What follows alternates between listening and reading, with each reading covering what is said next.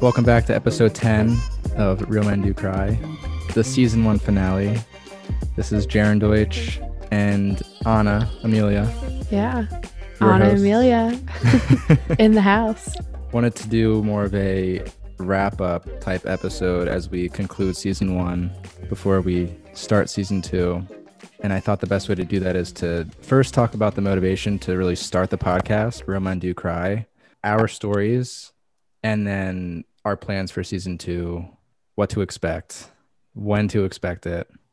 Mm-hmm. So when COVID hit the US and the country locked down, it seemed like everyone was dealing with some type of mental health issue during the start of it, whether it was anxiety, social isolation, depression, stress, mourning, if a loved one passed due to COVID or other circumstances. And not enough people were talking about it. It was this unspoken assumption. So I wanted to make sure people didn't feel alone in this and hopefully help educate them in some way as well by having a variety of guests with different backgrounds. I personally battled with severe depression and anxiety as a teenager. Around the middle of high school, I felt like I had very little control over my life, details I won't get into here, but I found that control in what I chose to eat specifically, which was very little because I was depressed and had no appetite. This led me to almost being hospitalized because I was severely underweight. At my lowest, when I was 16 years old, I weighed 105 pounds. I had to leave my high school swim team because I wasn't physically capable of exerting the energy needed to compete. I had crippling OCD to the point where I could only do things when the minute hand was on a 5 or a 0. And if I missed it, then I had to wait another 5 minutes to get up off the couch, for example. So I had completely shut myself off from the world, and no one knew. I was going to school like usual. I would come home and just go to my room. I didn't really talk about it with anyone. And not long after all this started to happen, I vividly remember the night I was seconds away from taking my own life and how much of a relief it felt at the time to end it all instead of waking up the next morning. This is a feeling that Dr. Timothy Golden expressed in episode 3 and Andrew Jensen in episode 5. Luckily, I didn't go through with it.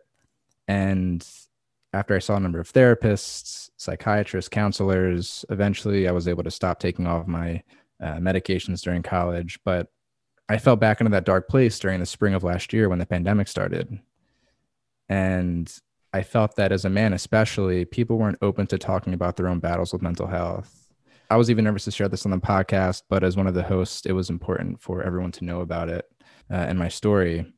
After episode 1, I had childhood friends I haven't spoken to in a decade reach out to me saying they've went through things at various points in their life and how much it resonated with them. So ultimately, I wanted to start conversations around the topic, really challenge the narrative, build a community, and defy the stigmas associated with speaking out if you're going through something, because it may be the difference between waking up tomorrow or being a statistic.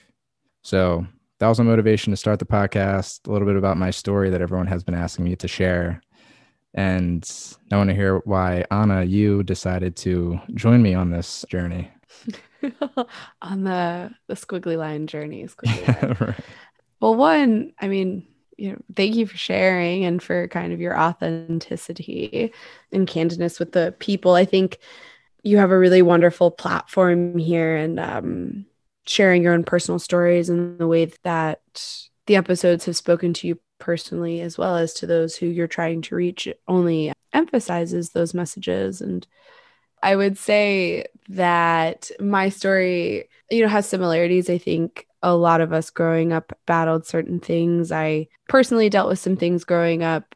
I think like a lot of our generation, I grew up with, parents who were separated, and touched briefly on it in our last episode with Amanda Stern that I really struggled with visitation and separation from my mother. And that's got a lot of layers to it, but definitely grew up pretty anxious. And I think that swung into kind of depression in high school, and actually quite oppositely, I very much engaged in binge eating in high school, and, as a way to gain control, as you said, and was in and out of therapy through those years, and was able to really find stable ground and move forward into college in a healthier headspace. And it wasn't until I turned 21 that I started dealing with extreme anxiety again that really manifested in claustrophobia. And I think, now that I'm 27, I'm able to reflect back a little bit now that I'm 26, I don't know why I just made myself a year older.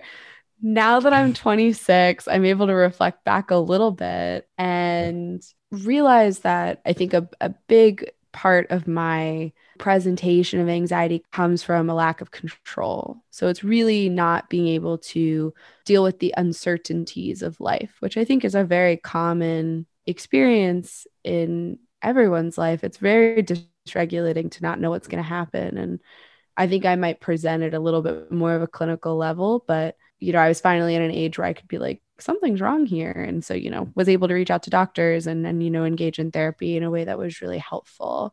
College is when I decided I wanted to become a therapist. I started doing research in OCD, and that led me to, other anxiety presentations and all the way to PTSD. And I had kind of this very natural inclination toward research with military members, and my family is military. My grandfather is a naval veteran, my uncle's a naval veteran, my cousin's in the army. It just kind of fit. And then when I started engaging more with the population, I just fell in love. They're like the folks I really love to work with. And PTSD is unfortunately like really stigmatized within the community, but it was a really natural research fit. So when I graduated from undergrad and decided to pursue like more research in the post-bac realm before applying to clinical psychology PhD programs, I actually got a job working with Thomas Joyner, who's a very respected suicidologist and researcher at Florida State, which is my alma mater. Go Noles. And it opened this other door to research that I'd never really explored before. While this was happening, I had, some family members battling addiction and suicidality, and it just like really brought a lot of it home for me and the importance of the work that was going on. To make a long story a little bit shorter, I went into graduate school specializing in military suicide and trauma at the University of Utah, which also is alma mater. Go Utes. She's a state school educated gal. And it was actually a multitude of things occurred. But after 2 years, I actually decided to leave my clinical psych program with my master's rather than a PhD. It's normally like a 6-year program. Part of why I'm in DC now and no longer in graduate school, and why I can speak to some of the experience, but don't necessarily have the expertise to be a clinician. But a big reason for my step back was actually I lost my brother to suicide 2 summers ago. And it was a little too tough to touch so intimately for a while. All to say that it's still like a big passion point for me. And that's part of what led me to this podcast. But it was over dinner with a mutual friend of Jaren and I that I was diving into my love of, military suicide prevention efforts and research with, a friend who's a veteran, and just really speaking to all the ways in which self-harm can manifest, and, all the opportunities to engage with, veterans and active duty service members about their mental health, and how it's a group that is really difficult to touch. And he stopped me and went, hey, like my friend has this podcast that I think would do well with a co-host, and you're sitting here talking about all these things that are really relevant to it. Would you be willing to have a conversation? And that kind of led me to chatting with Jaren and us saying, hey, fuck it, let's do it. And here we are. Yeah. And here we are. So that's the long and the short of it. But, I think shared passion is what brought us together into this moment. And I'm really excited for what season 2 is going to hold for us, the conversations to be had. Likewise. Thank you for sharing that about your brother. I didn't know that. Yeah, it's not hidden. It's just also not obvious. It's a tough one, but you got to keep going. There are days where I fully let myself lean in, and there are days when you got to distract a little. So yeah, a lot of life change over the last couple of years, but I'm excited to be here and feel more settled and to continue in an effort that's really important to me, but may look a little different than I thought it would, 2 years ago. Totally. Plans for season 2. So as you know, this is the final episode of season 1, episode 10. We are going to take a few weeks to line up interviews for next season. We want to make sure we're providing consistent and quality content for everybody. There's going to be a slight rebrand that we want to roll out properly. And then there's a few other things in the work we'll announce as season 2 approaches.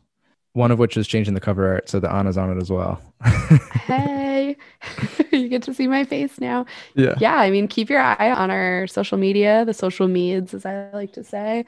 The Instagram will have all of the relevant information. And maybe some teaser changes. Yes. So thank you, everyone that has listened to, shared, and supported the podcast.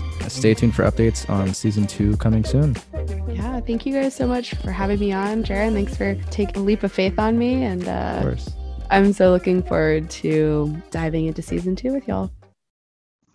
Hey guys, with some of the topics discussed in today's episode, I wanted to make sure that if you or a friend or family member are currently having thoughts or engaging in self-harm or suicidal behavior, have the resources available to you to help you through this difficult time. So first, there's the National Suicide Prevention Lifeline, which can be reached at 1-800-273-TALK. That's TALK, or 1-800-273-8255. If you're more comfortable texting, you can text HOME, HOME, to 741-741. And if you're just looking for more information on resources or even how to engage a friend or family member in a conversation about their mental health or perhaps their self-harm, there are plenty of resources at the American Foundation for Suicide Prevention website, which is afsp.org.